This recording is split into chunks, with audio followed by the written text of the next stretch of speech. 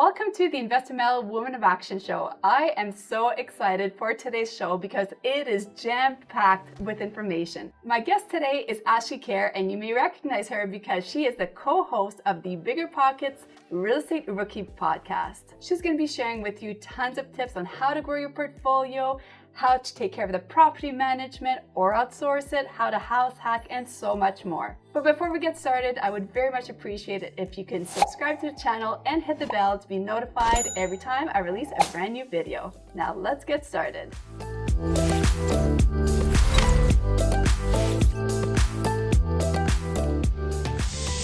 Ashley, welcome to my show. I'm so excited to have you here today. Thank you very much for having me on.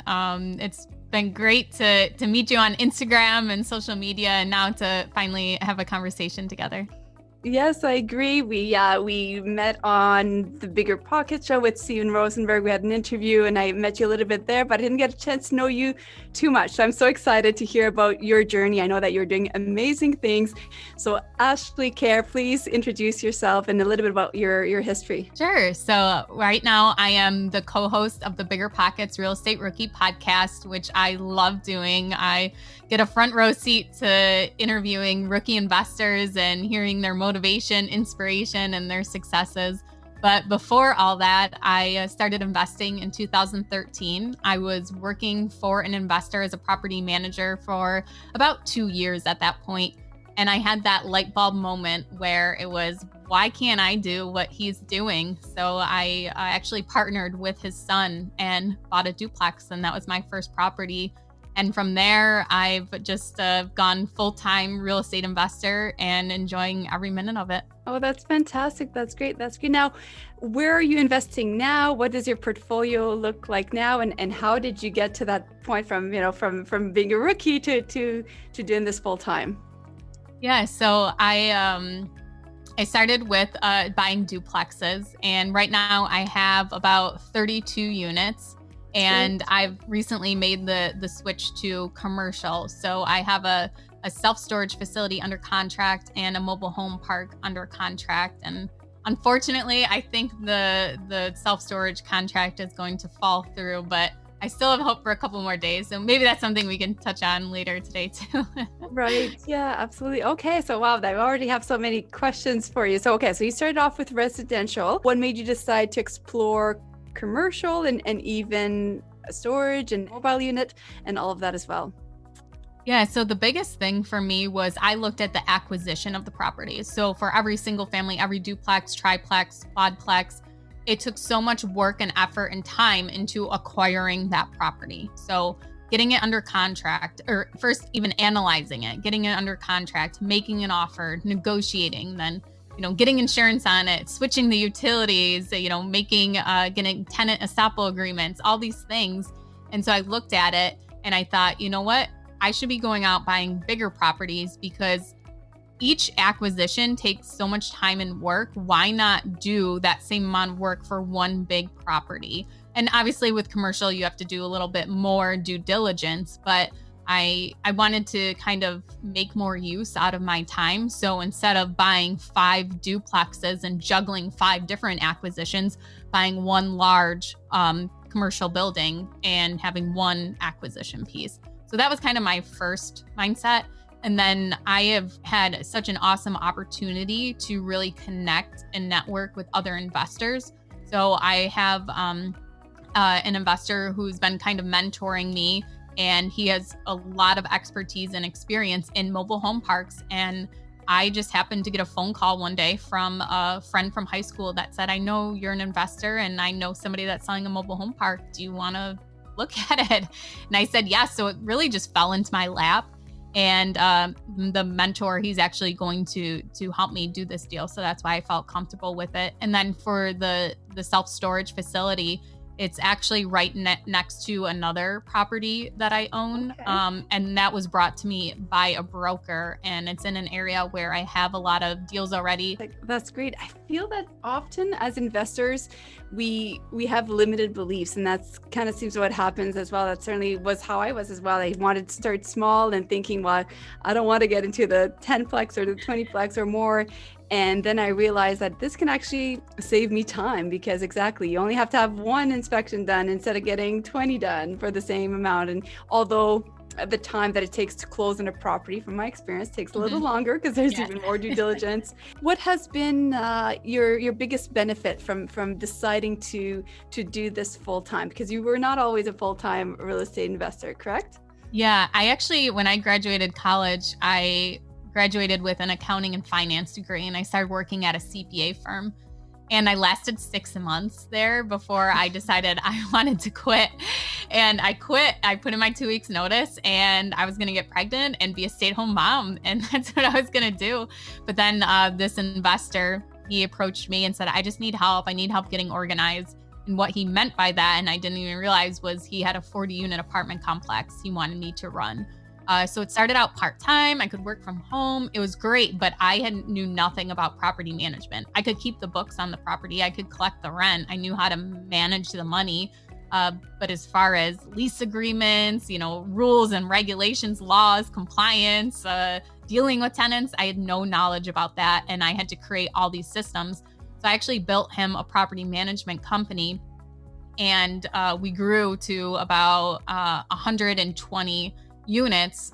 So we had 2 40-unit apartment complexes, and then the rest were commercial units.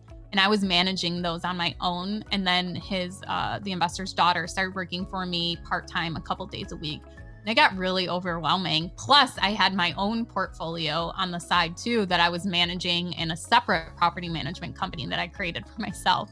And so there is many years where it was very, very busy for me, many, many late nights, a lot of time away from my kids and my husband. So I decided I decided in the fall of 2019 that I did not want to work for this investor anymore, and I didn't want to do property management at all. So we came to an agreement. If I could find a property management company to take over, he would let me go.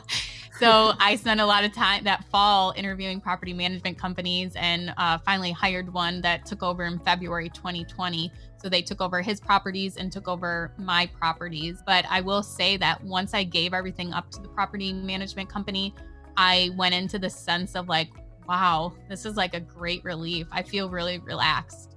I did have a hard time giving up control, because these were like my babies and handing them off to somebody else. And so, but once I did, I was like, wow, this is really great. But then I got too relaxed. I enjoyed it too much, not having any responsibility. And then a couple months later, it was like, wow, okay, I still need to keep my pulse on things. As great as the property management company is, it's not their babies. They're not gonna, be as stingent on pricing as I am, or they're not gonna care if a turnover takes a little bit longer than I would want. And so I had to really get into that asset management role per se, and learn how to do that. Actually, we have so much in common, because it was the same thing. We used to be very, very hands-on. We did everything with the property management, and I loved it at first, and I learned so much until it became not fun anymore, and I was overwhelmed. And then I hired somebody internally to take care of it.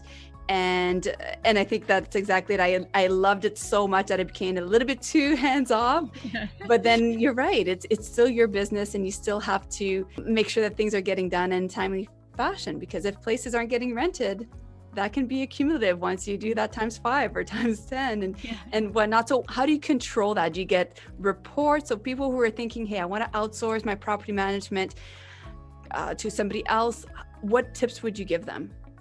Yeah, so the first thing is take your time finding someone. Don't rush into it. I think I met with this property management company 4 times before I actually hired them. I went out and I connected on actually the BiggerPockets forums with somebody who worked in their maintenance department and got some inside scoop as to what was going on. And so take your time, interview them, research questions to ask them ahead of time. Just don't go into meeting them blindly. Find out exactly what their fees are, because sometimes there's a lot of different fees. There's maybe a project management fee for any remodels they do on a turnover. There might be an emergency maintenance call or after hours fee.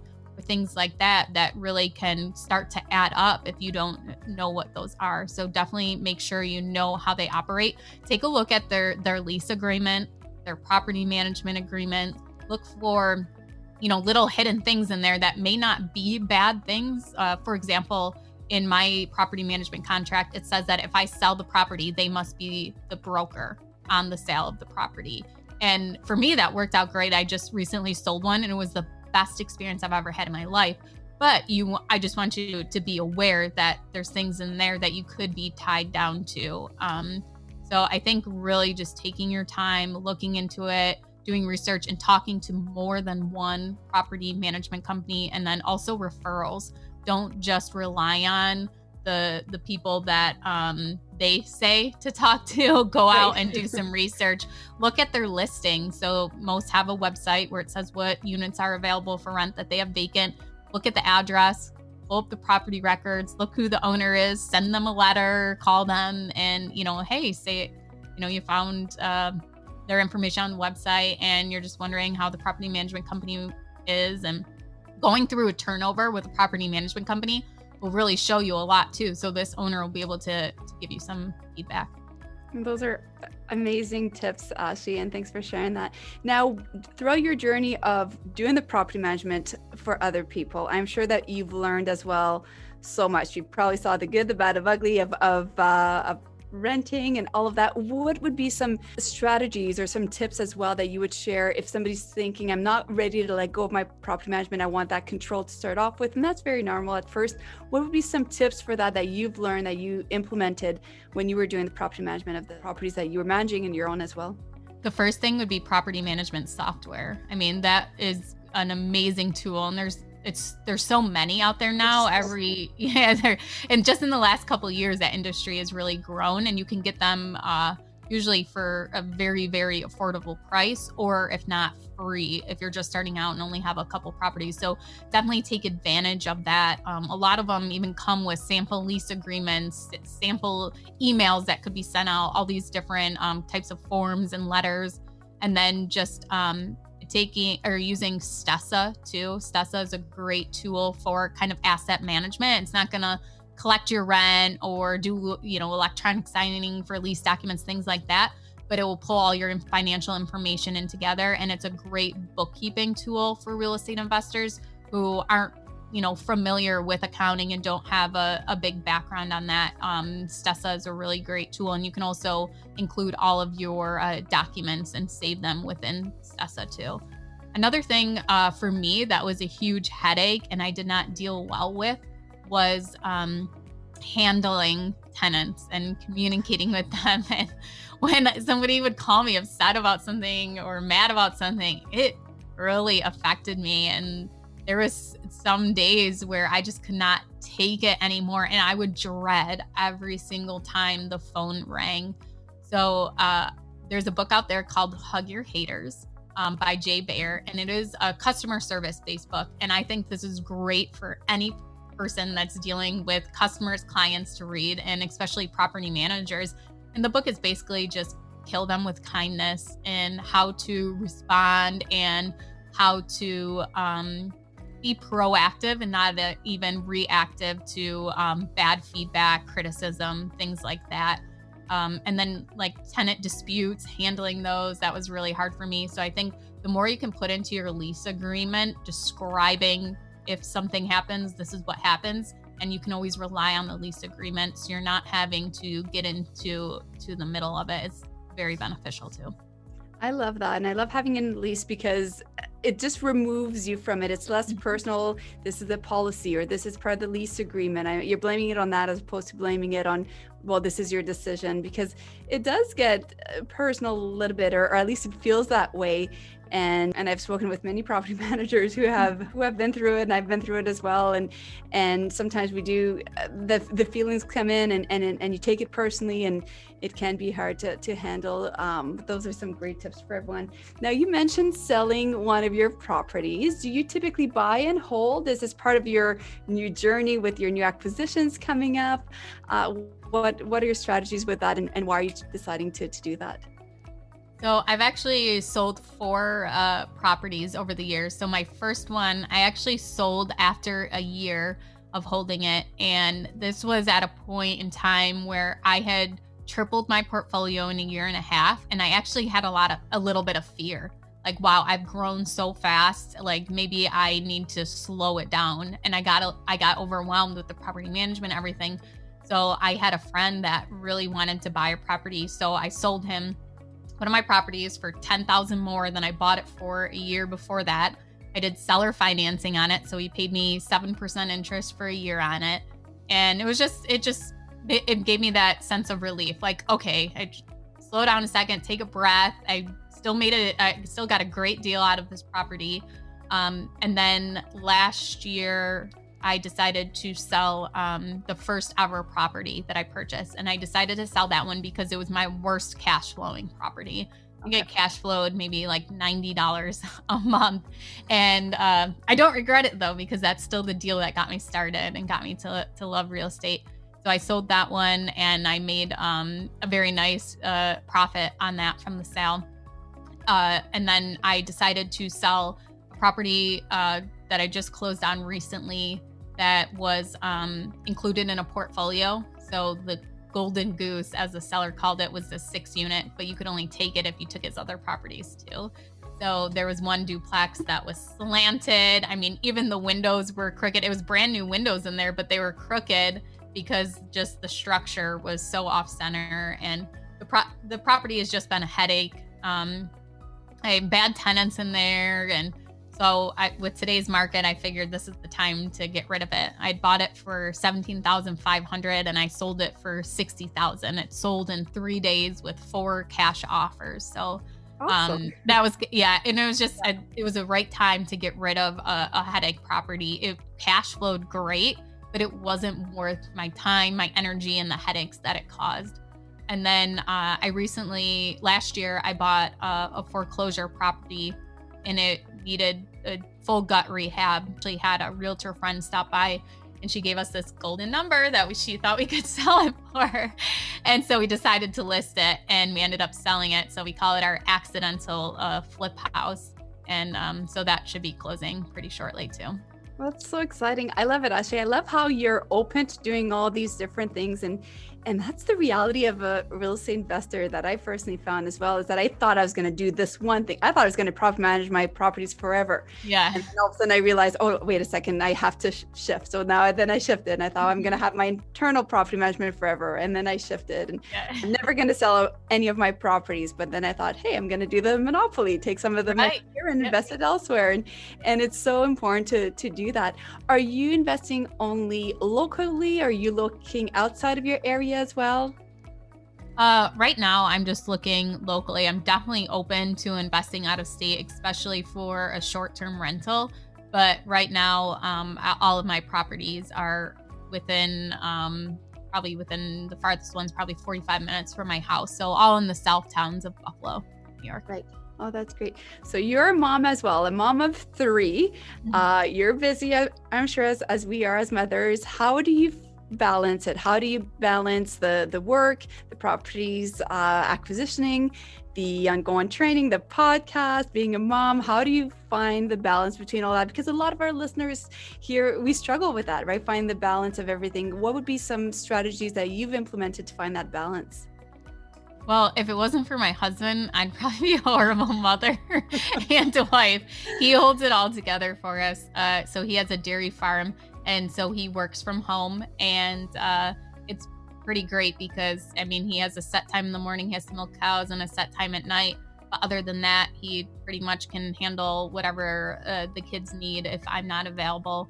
And I think that having his support and having him as their sole caretaker has really benefited a lot. Like today, he's at their doctor's appointments with them. So I think that we just have a great understanding of balancing the kids as to, it's never like, oh, I spent this much time with the kids. It's your turn to take them so I can work. Like, it's never like that. We both want to spend as much time as possible with the kids. So we always fight who gets to who gets to hang out with them more and the other person go do work. But and also my mom and his mom, they help out a lot. So I would be lying if I say that I can balance it or that I, make a ton of time for anything. I live in chaos. I have so many things going on, and I really just, I want to live a spontaneous life and be flexible. So for me, every day is different. I never have any day that is exactly the same. Once school starts, the only thing that will be the same is that I like to drive my kids to school every single day.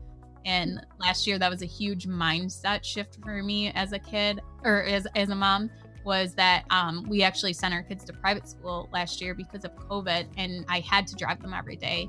And I thought to myself, I can't send them on the bus. I have to drive them every day. Like, what if I need to work or need to do something?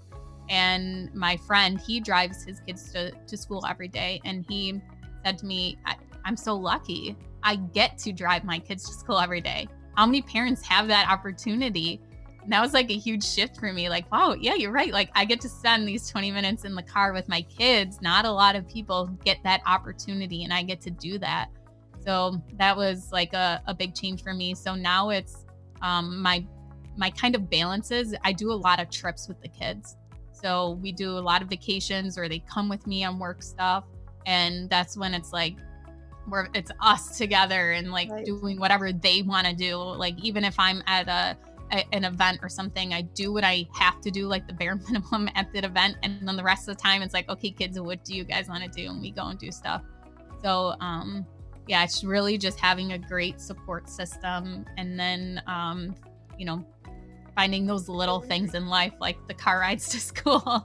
I love that. Ashley, you're so real. I love this because it's so true. And those little moments, the before and after school, I find that it's always, if they're having a bad day, that's when they're going to, kids, that's when they're going to tell you. And it's so nice to be able to be there. And I love that's why they say that, hey, sometimes it is chaotic, and that's kind of often the life as entrepreneurs.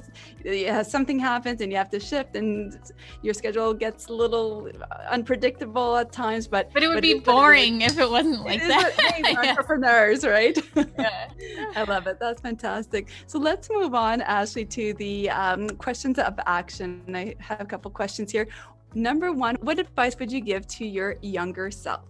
The first piece would be to house hack, and to not build our primary house as soon as we did, and to actually, or maybe even build a duplex or something like that. But I regret that we didn't house hack, and we just went and built our dream home and wasted money on that, I guess.